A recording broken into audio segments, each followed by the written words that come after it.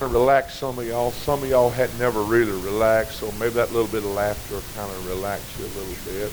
I've enjoyed the service thus far. You've got great music. I guess if somebody sang that King of the Bang around here, you followed it real good. I got to hand it to you. Most places I go, I looked at the organ and I said, give me B flat. And she just busted out laughing. She didn't know where any B flat was on the organ. I said, honey, what are you doing on that organ, you know? And thank God for good music. I love your music around here. Amen. You got much to be thankful for. If you travel me a while, you'd want to go back home. Our church has got great music, and I guess I'm spoiled. And my wife plays organ and does a fantastic job, and my daughter plays piano.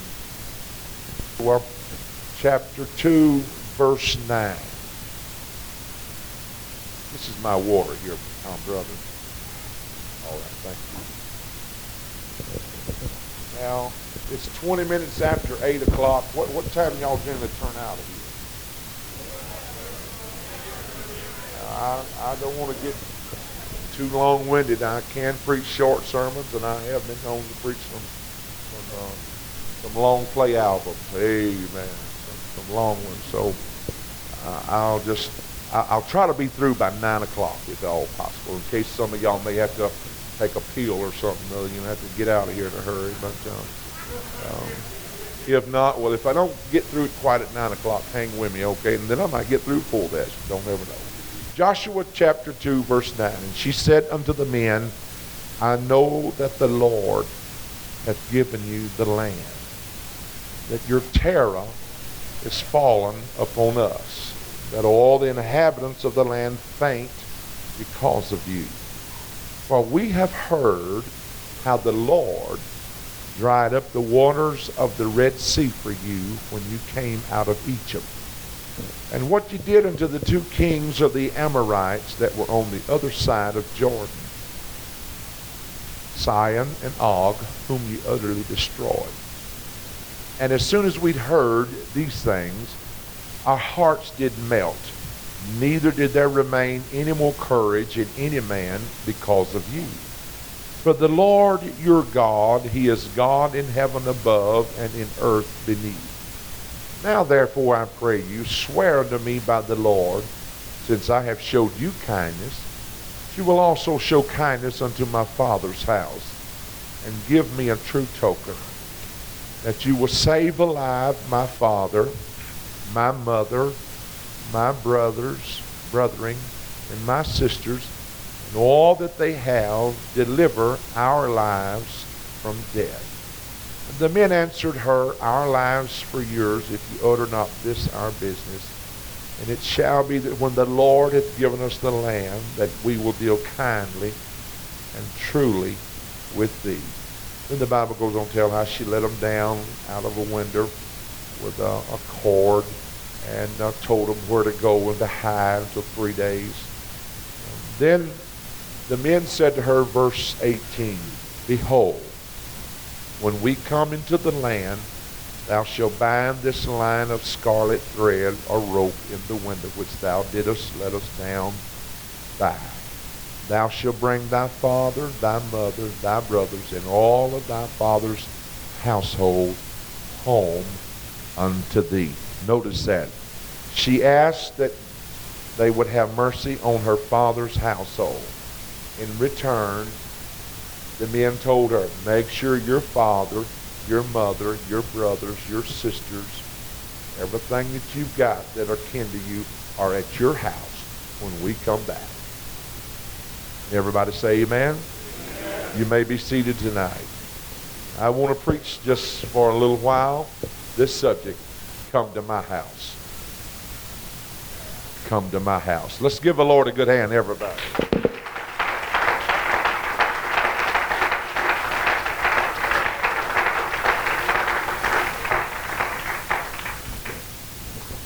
I love for people to come to my house. I don't have a mansion, but I'm very thankful for what I have. I moved to Columbia, Mississippi 5 years ago. We rented a house. I was pastoring in Louisiana, and I resigned and started evangelizing. I'm fixing to start into the 6th year evangelizing now. And we rented, and then we was able to purchase a 5-bedroom house, double carport, beautiful column posts on the front, screened-in porch, 10 acres of land along with it, and a big pond, and got it for a real good price. We prayed, and I feel like the Lord just arranged it where we get it. And I love for people to come. Of course, with 8 children, you already got a household, already got a house full. But generally on Sunday, if I'm home, generally when I'm home, most generally there's some more people that generally come over. My wife is a great cook. She loves to cook. And she cooks plenty because I told her to. I want her to, when I have guests come, I want them to feel comfortable. I want them to know they're at my house. And my furniture may not be the brand name of the world, but it's comfortable. When you sit down, you sometimes wonder if you're going to stop, but you're comfortable. And I want my guests to be offered any kind of a soda pop, tea, milk, whatever, I want them to be comfortable. I don't want no feelings in my house to where that people come, they can feel it, but I want a comfortable atmosphere there. And I'm sure you can relate to what I'm talking about. That there are times that kids get to arguing and get to fussing and slamming doors, and Mama, he touched me on the shoulder. They scrubbed me coming down the hall. I just don't tolerate stuff like that. They know that I use beltology on them, and I don't talkology, I beltology. And sometimes my wife will call me and said, well, when you get home, you got about 3 of them lined up to give them some good ones. And sometimes I hate to do it, but I want my house to have an atmosphere where everybody's comfortable. I don't like this jawing. And I know there does come times we have disagreements. Wife and I have disagreements. But I try to make sure that before the sun sets that there's no ill will there. And I heard one preacher say that they never did go to bed arguing, so they burned the oil all night long, But set up all night rather than go to bed, before someone would say I'm sorry. But when you come to my house, I want you to feel comfortable. I got an aunt that when you go to her house, you got to pull your shoes off to go in her house. It's been a while since I've been there. I don't feel comfortable pulling my shoes off now. After I get inside and you say, pull your shoes off, make yourself comfortable, that's fine. But don't stand at the door and say, pull your shoes off, you're going to get my floor dirty. Now, I'm on edge right there. I went one place and I picked up the salt shaker and salted my food and set it down.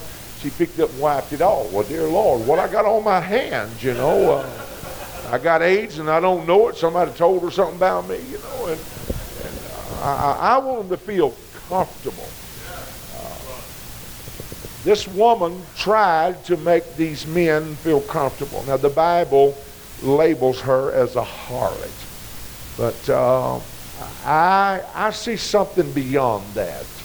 I don't believe this woman had these men at her home just for the sport of it, just for the fact that she was going to entertain them. I believe, and by what she said here, God give her a divine revelation of some events that was fixing to transpire or fixing to happen just a few hours ahead. And this woman, all of a sudden, developed a curiosity, developed a questionable attitude as to what should she do to secure her household and her family. And she wanted those men to know they were welcome in her home. My wife, here a while back, we go so many places. When I first started evangelizing several years ago, I tried to evangelize with 6 of the kids. 2 of them was married, and I had a motor home 22 foot long, and with 6 kids. A friend of mine, you prayed through every day whether you wanted to or not. It was just murder. Churches just wasn't set up for a man to evangelize with 6 kids. We pulled up one place, and the pastor's wife said, I hate cooking, I hate cooking, I hate cooking. And she never cooked the whole time we was there. And of course, my wife, when she heard that, she said, let's go, let's go, let's go. Let's don't even stay, you know. And we go places, we went places, and they'd open 1 can of English peas, 1 can of corn, and fried 1 chicken with 6 kids sitting at the table. And all of a sudden, I develop something inside of me that hates chicken. So I even though I love it, I look at my kids and I give them the high sign, GE, which means go easy. And but I told my wife, we was going to have some company over. I said, I want you to cook plenty. She fried 6 chickens. You know these big old stainless steel bowls you get at Walmart like that? She fixed one of them things full, almost full of macaroni and cheese. You just get over it and swim in it. It was so good. And a big old thing of banana pudding and peas and butter beans and 2 big old pones of cornbread. I won't be long because I'm hungry. I can tell you, we're going to have to hurry up and get out of here. Amen.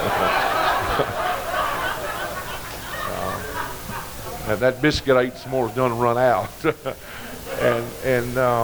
and iced tea and a big green salad. And I never did like to reach on that platter to get a piece of chicken and see about 4 or 5 more forks aimed at that same piece I'm looking at. So I told my wife, I said, make sure there's plenty. And some people say, well, now you sound like a glutton. No, you don't worry about my family. They love leftovers. They go back and they'll devour it. And believe you, my friend, before that day was over with, every bit of that chicken was gone. We're very healthy people. We just love to eat. That's the way we are, and I can't help it. I'm a connoisseur of eating, and I love to eat. And so when you come to my house, I want you to know I got something on the table for you. Now, why I'm saying that, I'm drawing a conclusion here, drawing a parallel line here. I believe when we come to the house of God, we need to have something to offer to our visitors. Hello? I walk in some churches and some people look at me, well, dear God, where'd that pastor get him from? And I went in churches and I've sat down. Here not long ago, several weeks ago, walked in a place and 2 boys walked up to me and said, you got our seat. We sat there. It's strange how people, after they get to come to church a little while, they put up real estate signs at the end of their pews. Hello. You just let somebody come in and get your seat and see if you can get in the service.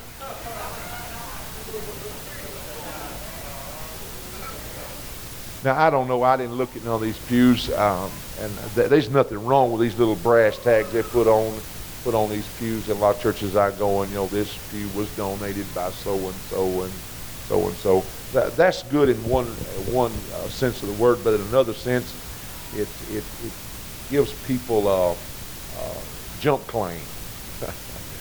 They think that if I donate that pew, I sit on that pew, my family sits on the pew, and you get off of my pew. Hello now. I was preaching revival in church in Illinois, and on Sunday morning, and Lord have mercy, the 3rd week they had 75 first-time visitors. It wasn't because it was Charles Bourn, because I'm a nobody. I'm not the high-tech. I'm not one of these guys that throws all over something with a microphone. And tell you how much change you got in your pocket. I don't operate like that. I just preach the Word of God and hope that I can preach you on a conviction. Pray that I preach you on a conviction and stir your heart up. Amen. God has used me to call people out. I've done that before. I've done that a long time before some of these other high-tech fellows that's been doing this stuff, that's doing it now. But this lady come in on Sunday morning. Her pew was full of of ranked sinners. First time to be there. She walked up to that pew. She said, y'all got my pew. Just out loud, you know. Here she come up on the platform. I'm sitting beside the pastor. I thought, oh, God, what's fixing to happen now? You know? And she said, Pastor, they got my pew. He said, sis, come with me to the office. I don't know what he said to her there in the office. But he come out in a few minutes and he took a Samsonite folding chair and set it right by the back door back there. And he said, now you sit down here and be quiet. Through my whole sermon, this is the God's truth. That woman, she cried and snuffed. And on that pew is whoremongers, harlots, dope addicts. And she's back there crying about her pew.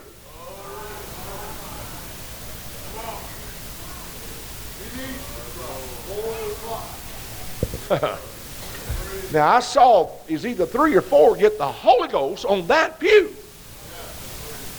Thank God for it. So somebody said, come to my house. Hallelujah. And come on, Hutchinson, if we can get somebody to come to our house, there's no telling what would have happened. If we can get excited, the meal around our house is always exciting. I went to some places and you can't even say a word. You just, pick up your fork and take your bite and chew 36 times and swallow. But my God, I want to have that boarding house reach. I want to put my elbows on the table. I want to feel relaxed. I want to feel something when I go there. And when I walk in the house of God, I want to feel the Holy Ghost move around this place here. Come on, let's give the Lord a good hand.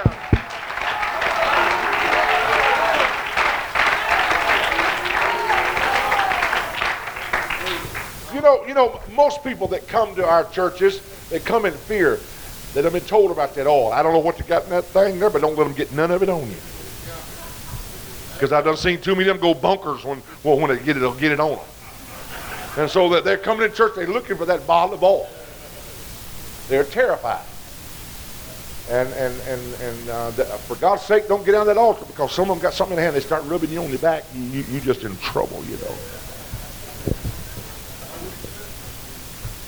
If we did have something in our hands, it would be mighty nice, but it don't work that way.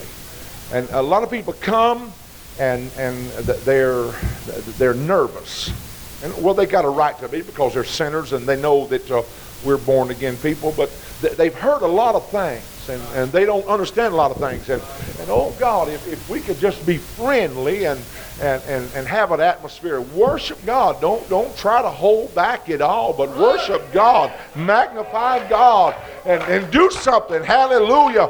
Put a grin on your face and walk by there and shake their hand and say, hey, it's good to have you here. Hey, they'll get caught up in it after a while. They'll begin to worship God. Why? Because somebody said, come to my house. Hallelujah, hallelujah, hallelujah. In this same revival, a lady invited a couple out. They had lived there in that town, had never been to an apostolic church. First night, he got all caught up in it, clapped his hands, but they didn't do that in his church where he come from. His wife tried to nudge him with her elbow and make him settle down, but he said, sweetheart, this is exciting. I like this. And when the offering pan passed, he put a $100 bill in, and I really like that. Amen. And then I fell in love with him when he come up after church that night. And he handed that preacher $50 and said, go buy that preacher the biggest steak you can buy. I told that pastor, I said, my God, we don't need to turn loose this fellow right quick, like he's that liberal with that money. He come back the next night, put another $100 bill in. Man, he grabbed his hand, and all of a sudden he went, whoa! Man, his wife like to fainted. She'd never heard him do nothing like that. And he was just all caught up in it. Man, the place was exploding. We had 53 people to receive the baptism of the Holy Ghost in that revival. I went there for 5 nights, stayed 5 weeks. I don't know whether I could put up with you that long or not. Well, I'm going to tell you what. When we get excited about the house, it ain't the length of the revival. It's what you can do for God that'll get somebody in here. Hallelujah. The third night, that man come back and put that another $100 bill in there and walked up and gave him another $50 bill. I told the pastor, I said, Pastor, you've got the gold egg here. Latch on to it. My God. But you know what? It hadn't dawned on him yet that the sermon was being preached. He was just all excited about the worship. I preached every night. But that fourth night, I shot him through the heart with the Word of God. I saw a 73-year-old man get up, tears streaming down his cheeks, an artificial hip, dragging a leg, and here he come down that aisle. You know what his statement is? He said, where have I been all these years and didn't know nothing about this church? Somebody just went by and knocked on his door and said, come to my house. We're having revival. Let's lift our hands. I love the Lord. My.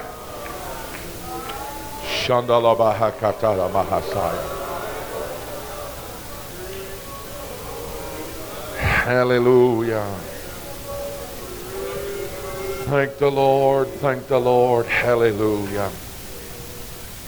You see, Rahab had just lived in Jericho all of her life. No excitement other than she lived in the red light district. Nothing abnormal beyond that, and just an everyday routine of a lifestyle with her. But all of a sudden, there was some events that took place that caused her to start thinking, that disturbed her.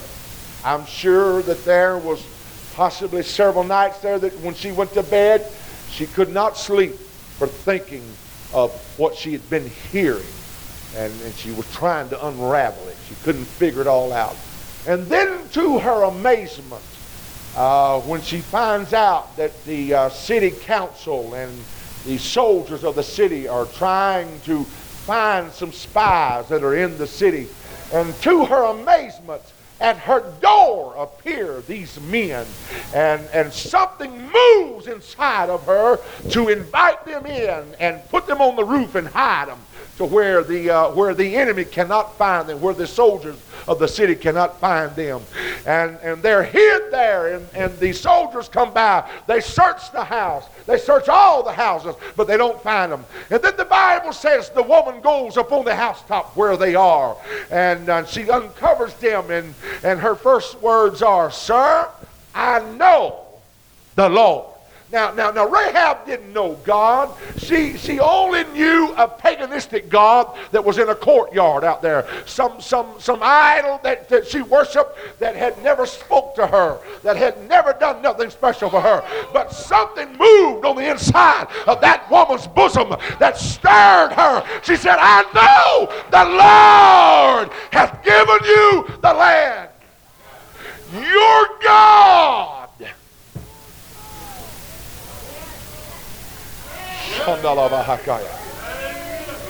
Come on, Apostolic Church. Have you claimed this city as God given it to you? And she said, "Sir, your terror has fallen on us." I remember a number of years ago, my granddad, I'll refer back to a lot of things in yesteryear, and I like to talk about it because it's a faith builder. My granddad was having a revival. And this is before they had all this modern electronic stuff, you know. Had the big old bull bass. You know what I'm talking about. Instead of just regular electric bass, it was one of these big old tall, boom, boom, boom, boom, doing that kind of. And there's a quartet up there singing, and this old boy's got this bass, and he's thumping away on it, and then the boy over on a flat top guitar playing, and the Holy Ghost just swept over that place. Well, everything started shouting and dancing and magnifying God. That old boy's got that bass. He just turns loose that bass and just starts shouting, dancing, and that thing just stood there right by itself. People got up and run out of that place, terrified. They got spooks in there holding that bass. They went on and told that the bass was even still playing. Well, the bass wasn't playing. But what they didn't know, there was a knot hole there, and he had dropped the peg of that thing down in the knot hole. And it terrorized people because that bass stood there by itself.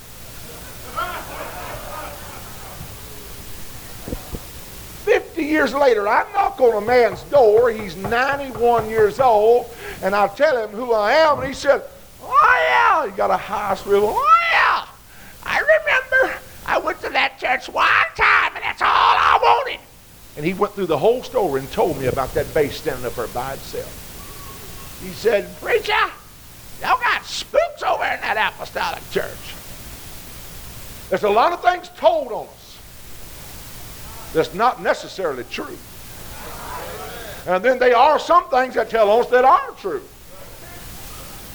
They mostly tell that we all wear tennis shoes. That's not true, but we wear tennis shoes so we can set lap records running around the church, All got Nikes or Converses on, and doing all that kind of stuff. But this woman said, "Your terror has fallen on us. All of the inhabitants of this land, of this city, are faint because of you." Sir, we heard. Now, we've never had a God to do nothing like this, but we heard when you got out to the Red Sea, you had no way to get across. You had no boats at all. And your God just pushed the water out of the way. And you walked on dry land. We heard about those kings that had all the chariots and the armor and the implements of warfare. You didn't have nothing, but we heard your God literally wiped them out of the way and let you go through. Now, I know that there's a lot of things that's been told, and there's a lot of things that have happened. Listen, God has done some miraculous things for the church, and we're going to have to say amen to it. If it was not for the power of God and what God did in some divine healings and some miraculous miracles, it would never reach the world. But oh, thank God that there things can happen in the church that will reach them out there, and they'll say, "Yeah, I heard about it." A man came to a service one time. He heard that they could pray for the sick, and he had a big cancer hanging on his ear here. It was attached right to the lobe of his ear here, and it hung down about like a goose egg. And it was just a running sore all the time. He had a towel laid across his shoulder from the thing just dripping corruption. And he's all the time bumping it, and it was all the time infected. And somebody told him, that apostolic church down there, God's doing some great things. And there's a lady been healed of cancer. If you go down there, let that preacher pray for you. That thing will fall off of your ear. He never been in no apostolic church. But he come in there and he said, "I heard that y'all got a God that can heal this thing on the side of my face." I heard that your God can do some miraculous things. I don't know your God all that much, but I'm asking, will you ask your God, will he heal my ear? The preacher took the oil and put a dab of oil on that ear and said, "In the name of Jesus Christ, I curse that thing from the very roots, and I command it to dry up and fall off." Well, nothing ever happened. There were people left there, "Well, it ain't gonna happen. He's an unbeliever, and that just ain't gonna happen that way." But the next morning he got up, walked in the bathroom, reached over to catch a little water in his hand, wash his mouth out, and then splash his face like that, and his thumb hit that thing, and when he did, it fell off in his hand. Snow White right here, but that thing fell off in his hand. That whole family prayed through to the baptism of the Holy Ghost. Shandalabahakaya. Somebody just said, "Just come over to my house." Come on, I'm trying to excite somebody around here a little bit. If we'll get Hutchinson Apostolic Church stirred up just a little bit and tell them the table is spread. Oh, come and dine. The table's got everything on it. If you'll just believe God, God will perform a miracle in your life. Come on, let's give the Lord a good hand, everybody.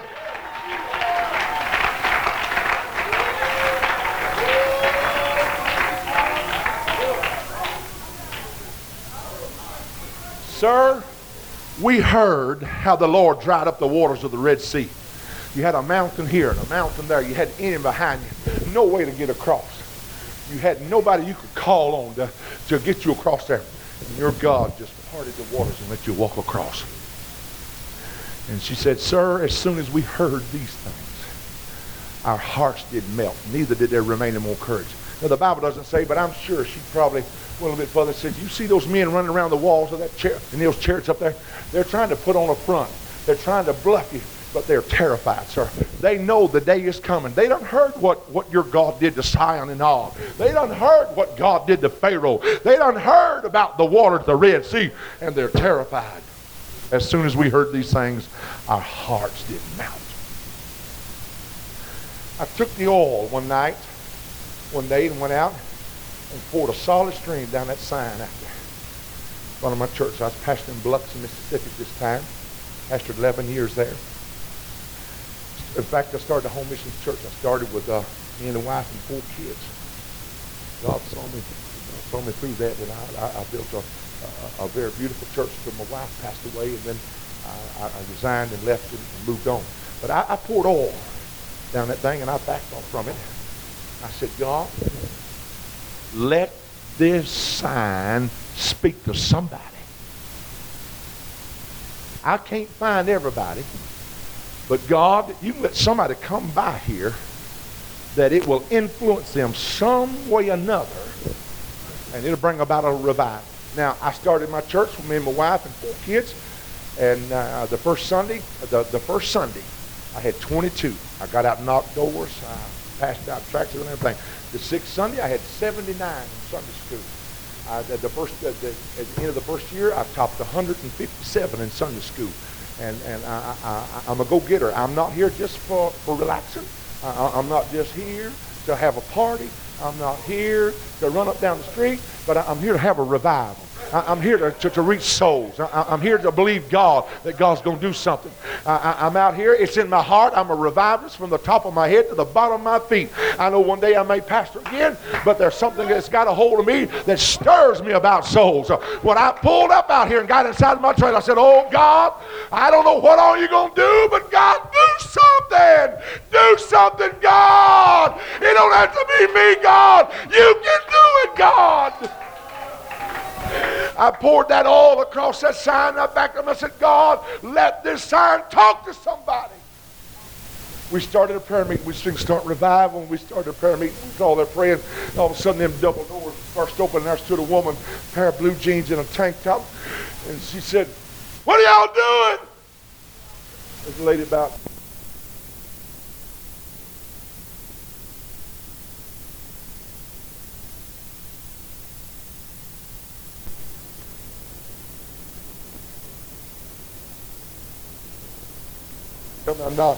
I just passed by. I said, I ain't never seen that sign before out there before in my life. But I just happened to glance over, and there was a voice spoke to me and said, come in and speak. I went down the road, and the more I got thinking about it, I said, that sign said something to me. And she said, ma'am, I come back. And that sign spoke again and says, come in and see. Come in the house. That woman burst through them doors. That woman got up that was praying there. Sister brought her down to where we was. Me and my wife was. And we started talking to her, and it wasn't just a few months when we started praying with her. And I anointed her with oil, and she hit the floor like a sack of potatoes. I'm just whop, she hit the floor. When she come to, she was terrified. She don't remember falling down there. But there she is laying on the floor looking at the ceiling. And she starts screaming and crying. I'm losing my mind. I'm losing my mind. And then in one change of a voice, she starts saying, please, preacher, I need help. My family's coming apart. My family's being tore up. I don't have God. I don't know God, but I need God. And I laid my hands on her again, and I rebuked that spirit that was tormenting her. And my friend, God give her the baptism of the Holy Ghost laying flat of her back right there. And that's when the fun started. I want you to listen to this. She had an identical twin that lived in Mobile, Alabama. She gets on the phone, calls her sister. Now her sister's, really uptownish style type person. But they are identical twins. One's living in Biloxi, one's living in Mobile. She called, she said, sis, you got to come over here. I have found it. Some time ago, the Baptists come out with bumper stickers everywhere. We found it, or I found it. No, they didn't find it. They just thought they found it, but they tried to say they found it. But she told her sister, said, I found something. You need to get over here. So what is it? Said, I found an apostolic church, a United Pentecostal church. What? Her twin then told her, said, sis, you ain't gonna believe this. I was in church Sunday. Our pastor asked us, last Sunday it was, said I hadn't called you because I'm still trying to sort all this out. Last Sunday, our pastor appointed 12 women in church, and I was one of them, and told them to go to different churches and come back with a report. Write out a report and come back and give us a report on what you've seen and what you heard. She said, sis, you know where I went? I went to a United Pentecostal church. And she said, sis, I don't know whether I ought to tell you this or not. Them people are crazy. She said, well, it must be the same thing that we got over here. I said, come on over here. I said, you got to see this. Well, when I found out that she was coming, I took that oil. I went back there and I just got my hands just saturated. And I just took them door handles and then boiled, and I just worked them over good. Just greased them good. I anointed the porch. I anointed the bathroom doors, the water fountain. I anointed every pew. I anointed the drums, the organ, the pulpit, the piano, the guitar, the bass guitar. I anointed everything. I said, God, if it done it one time, let it talk again. Shandalabahaya. Oh, my friend. When they come up on the porch, and both of them grabbed a hold of the door about the same time. Now, that one from Mobile, she looked like a raccoon. She was so painted up so pretty, as the world goes. Man, she had it all over, her hair flew out. When she grabbed a hold of that door, she bust out crying. She let go of that door. And her sister said, what's the matter? Man, big old tears done run down, and Maybelline done got a black course just coming right down through here on her face. They rush her into the bathroom right quick, trying to get her face all fixed up, and she's just a squall. She said, I ain't never cried in church. What's the matter with me? And her sister said, I know what it is. You just come on with me. She brought that girl. There come two of them down that aisle, looking just alike almost, except in different dresses, the way they dressed, being moved away from one another. She said, come right on down here. It happened right about along here. And there I stood with a bottle of Bourn. And she says, preacher, this is my sister. Pray for her like you prayed for me the other night. When I laid hands on her, she hit the floor. When she come to speaking in other tongues. God give her the baptism of the Holy Ghost. You know what it was? Somebody just said, come to my house. Come to my house. Come on to my house. Well, that ain't the end of the story. They brought their little old blue-haired mama the next week. Oh, hair all dyed pretty blue and made up. Oh, she was that little doll. Petite little thing. Here she comes, just 77 years old, just barely could walk, And when she walked in the door, she started crying. They said, Mama, come on. We ain't even going to take you to the bathroom. We know what's wrong right now. And right up the aisle, they come with her. I laid hands on her, and God filled her with the baptism of the Holy Ghost. Hey, when that thing got through, there were 17 members of that one family had received the baptism of the Holy Ghost. Somebody said, just come to my house. Come on, Hutchinson. Let's invite somebody to our house. If we'll get excited about the dinner table, about the Word of God, it'll affect us. Let's stand and worship Him. Let's stand and worship the Lord. Hallelujah.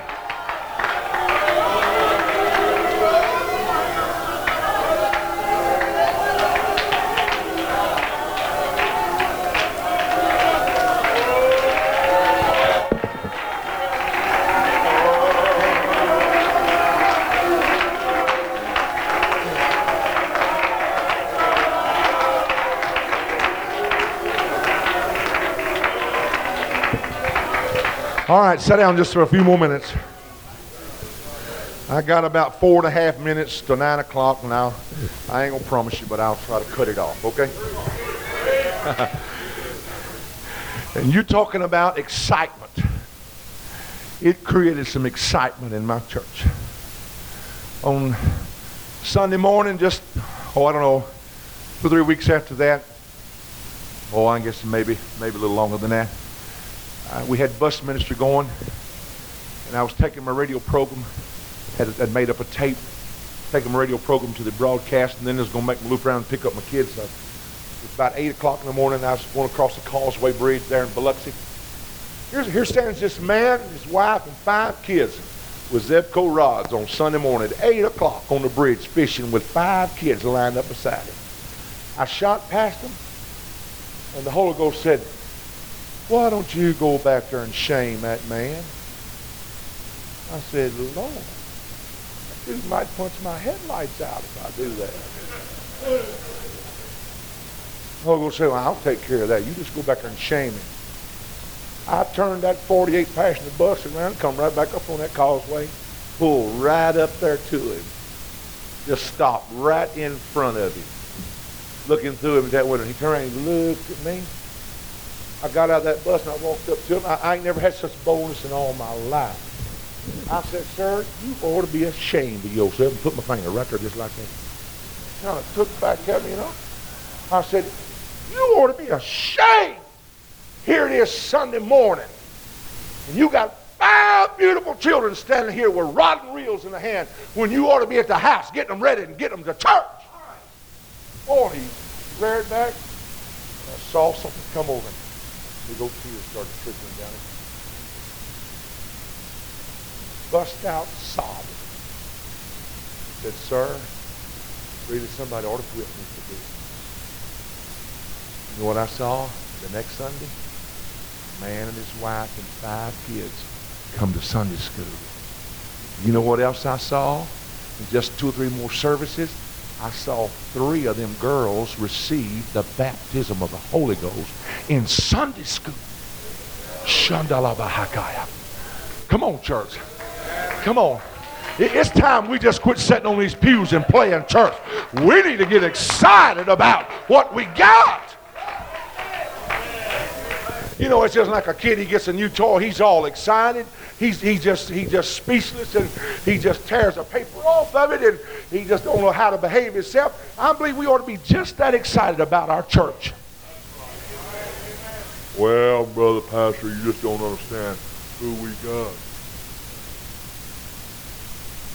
Brother Evangelist, you just don't understand. We could get us a younger looking fellow beside this pot belly when we got sitting over here. We might do something."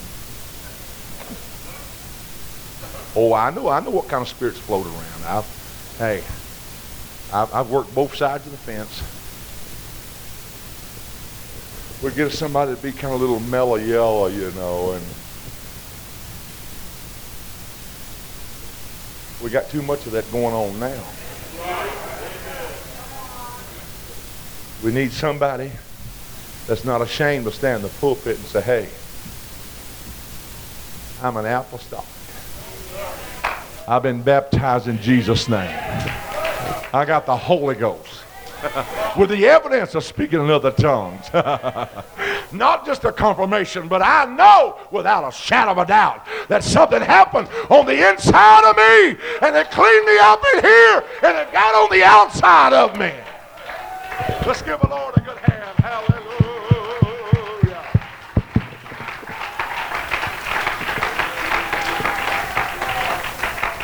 Then she said, "Sir, now therefore I pray that you swear unto me by the Lord, since I've showed you kindness, that you'll show kindness unto my father's house." Notice she was not concerned about herself at all.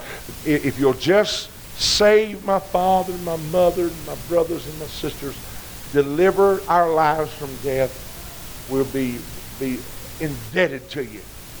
And then the men told her, "Ma'am, we want you to know, because you've been kind, because you saved us from death, we will be kind to you when we come back. But said, understand, when we come back, make sure that little rope that you let us down by is hanging in your window. See, now I could take off on a tangent right there. That scarlet thread, that scarlet rope, simply hooked her into the bloodline. You can get in the Bible and find it. She goes right down through the lineage line. A type and shadow of the blood. And it hooked her in by her obedience. Amen. All right. Hang that rope out your window. But when we come back, don't be over at your daddy's house. Don't be at your brother's house or your sister's house. You make sure your daddy, your mama, your brothers, your sisters, and whatever they got is at your house. Shanda Bahakaya. Now, I'm sure, what's the county? Are there a courthouse here in this county? Reno County? All right, you got a courthouse here that houses all of the type records. Every piece of land that's ever been sold, swapped, or bartered, or stolen, or whatever, they got a record of it in that courthouse up there. It's vital to this community here because it houses all the records. Every marriage that was ever put together, two people joining together, they got a record of it there. Every person that was born in this county, they got a record of it up there. Every divorce, they got a record of it up there. Now, all the important, vital things of our community is in that courthouse up there, and it's vital. The courthouse is. You got a hospital up there that you got men and women that have dedicated themselves for one purpose. When we as injured, disease, sick, whatever's wrong with us, we go in that hospital. They're for one reason at that house, to see that you get better. They administer drugs or whatever, rehabilitation, whatever they got to do. They do it with utmost care. It's vital to our community. You got the White House that Bush is setting in with the phones. He's hooked up with the world. And he has to be because of the situation that's taking place right now in Iraq. We're right on the edge of a powder keg again. It just don't look good at all. And the White House is vital. It's very vital for our world government. It has to be there. They got a lot of houses here in this town that are a lot lesser of importance, and something like the steakhouse. You know, most of us, we pretty well know where we're going to go on Sunday. We know what steakhouse we're headed to, or Pizza Hut, or McDonald's, or wherever. You know, them houses, they are lesser of importance, but then on Sunday they're real important to some of us. We got our houses that are our castles, and we deem them very important, but there's no house in this whole county, this city, that's as important as this house. Now, I don't know, there may be some more Pentecostals around through. I don't know. I ain't asked him, and I don't know. But I'm talking about you in this house. You say, well, now, Brother Bourn, my daddy lives in Timbuktu. Now, I understand that. If your kinfolks ain't around here, but I guarantee you half of this congregation has got kinfolks living in this town here. Hello? Don't climb up on me now.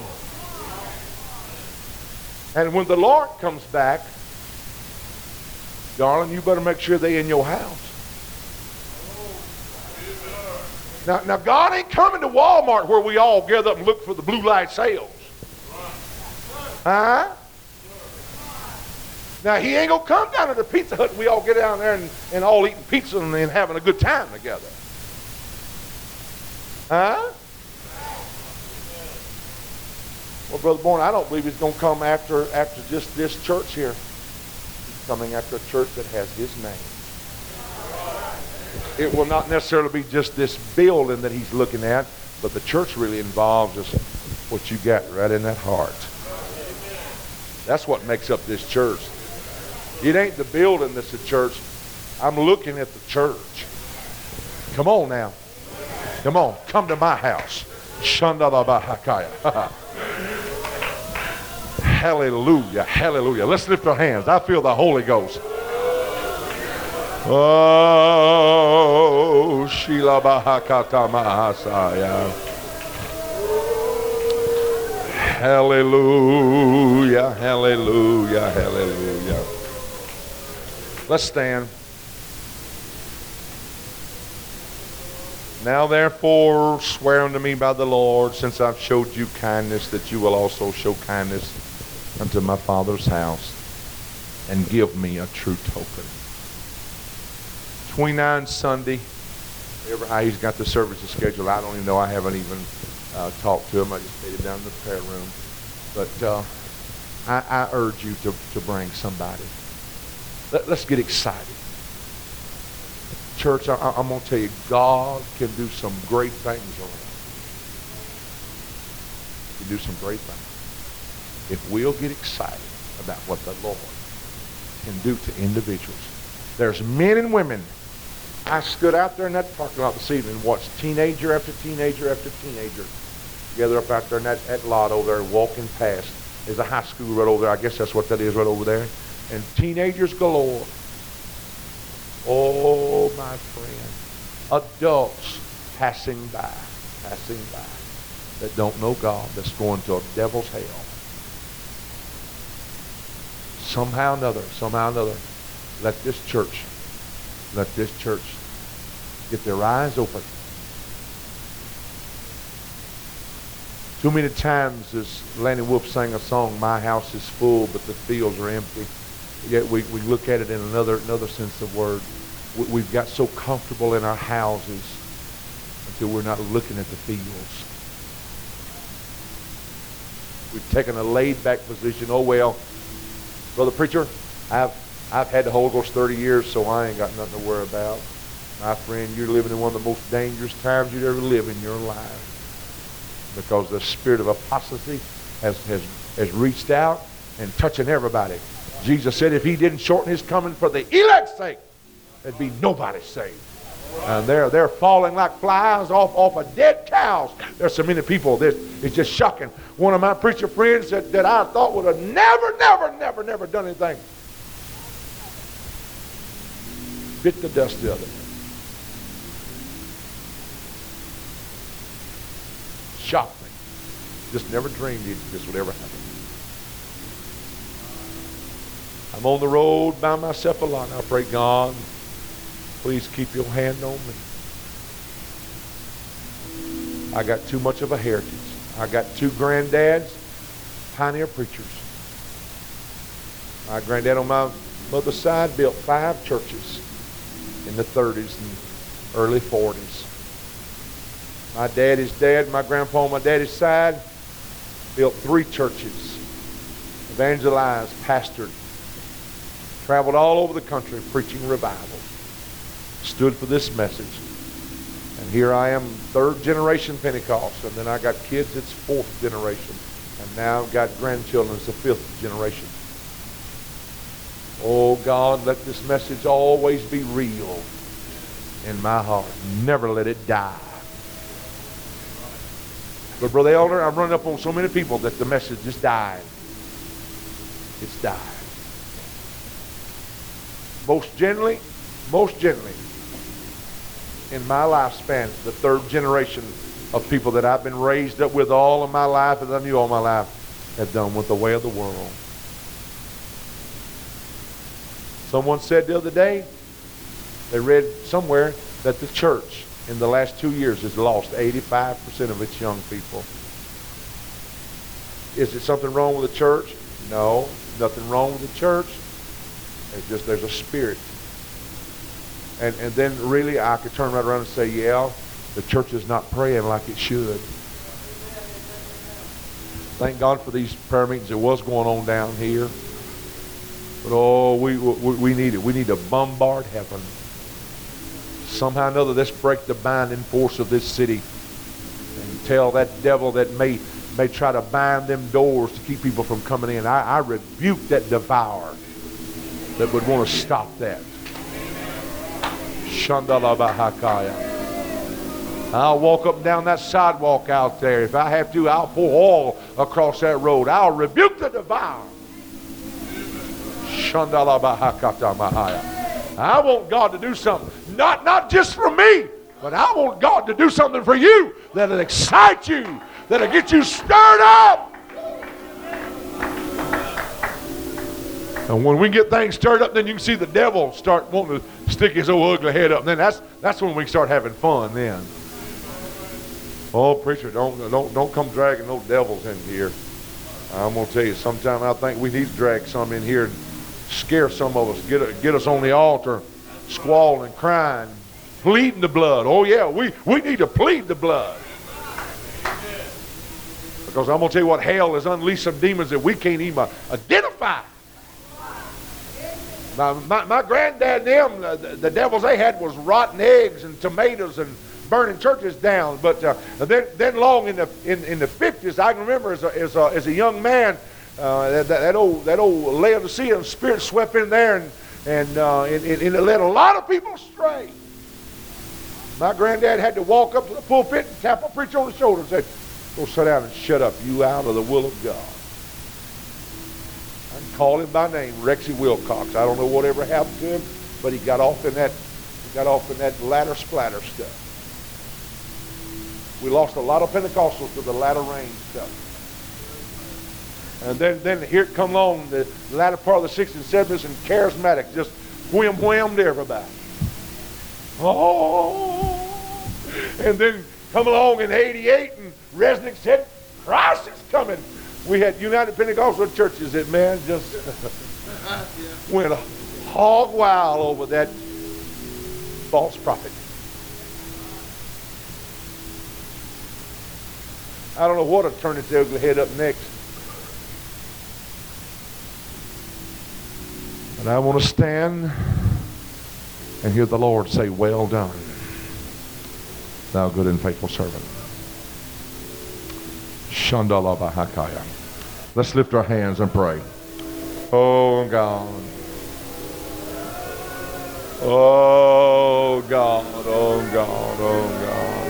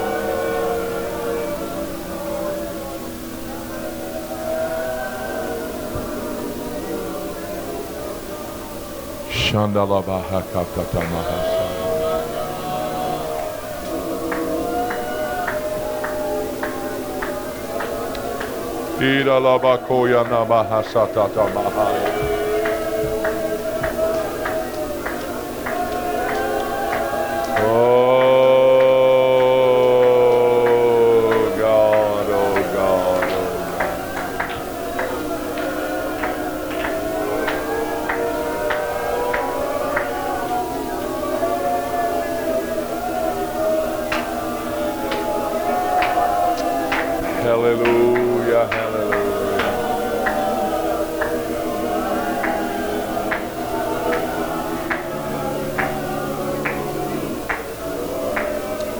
Thank you, Lord. Thank you, Lord. I've been buffeted by every kind of spirit that could be, I guess, called a spirit. My baby sister got pulled into a situation. Oh boy told her he loved her, and, wanted to marry her, and on the level he looked fine, but inside of me I knew something was wrong, and I couldn't find it. I prayed and I told my sister, I said, "You better be careful. You better be careful. I don't like this." She said, "Oh, Charles," said, "he's just trying to be overprotective. Ain't nothing wrong with him. He's a fine fellow, involved in church and all that." But I dreamed 2 weeks before they got married that he was gay. I told her. Just didn't want to believe it. I called my brother. I said, "Jerome, we got to do something. Dita's fixing to mess her life up. We got to do something. Got to do it quick." So we got on the phone and started calling. Finally. punched the right number, found his pastor. Yeah, had to dismiss him out of church. He's homosexual. Joined the Air Force and moved to Biloxi. Oh, he come on strong. Sang. I even had him bus captain. Just he had it so hid. I don't know how I missed it, but I missed it.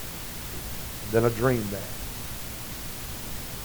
And so then when we got our sister and told her what we found out, my sister got in her car and drove 1,000 miles to get away from him. Of course, here he comes to the church. He's going to give me a whipping. He'll jump on me and do all kind of things. And I rose up against him and I said, no, you'll never do that. I don't think you're man enough to do that. I dismissed him and told him not to come back. Got some people upset. You know, you're supposed to have an open door policy. But he left when he saw it was all over with. But you know what? You know what he left? He left a demon sitting right there. He left a demon sitting right here. My altars at my church. Every time I come to the pulpit, the Lord would let my eyes open and I could see them demons sitting there. And for 9-10 months, I didn't nobody get the Holy Ghost. I was buffeted by them spirits. I was inviting everybody I could. I'd rebuke them and they seemed like they'd go, but they'd come right back. There'll be all kind of spirits that'll try to detain you, try to sidetrack you, try to get your mind floating another direction rather than to get you to hear the word of the Lord. Now, to make a long story short, I got victory. I went on a fast and I rebuked them things. But during that time, a boy come in with 8 other boys with him. Just them spirits trying to see if they could destroy that church. But I'm going to tell you what, there is power in the name of Jesus Christ. Whether it's a homosexual demon, whether it's a whoremonger demon, whether it's a lustful demon, whether it's addictive demon, whatever it is, there's power in the name of Jesus Christ. And I feel that power in this church. I feel some power around here. I feel like God's going to do something. Shandalabahakaya. I said, I feel like God's going to do something around here between now and the weekend.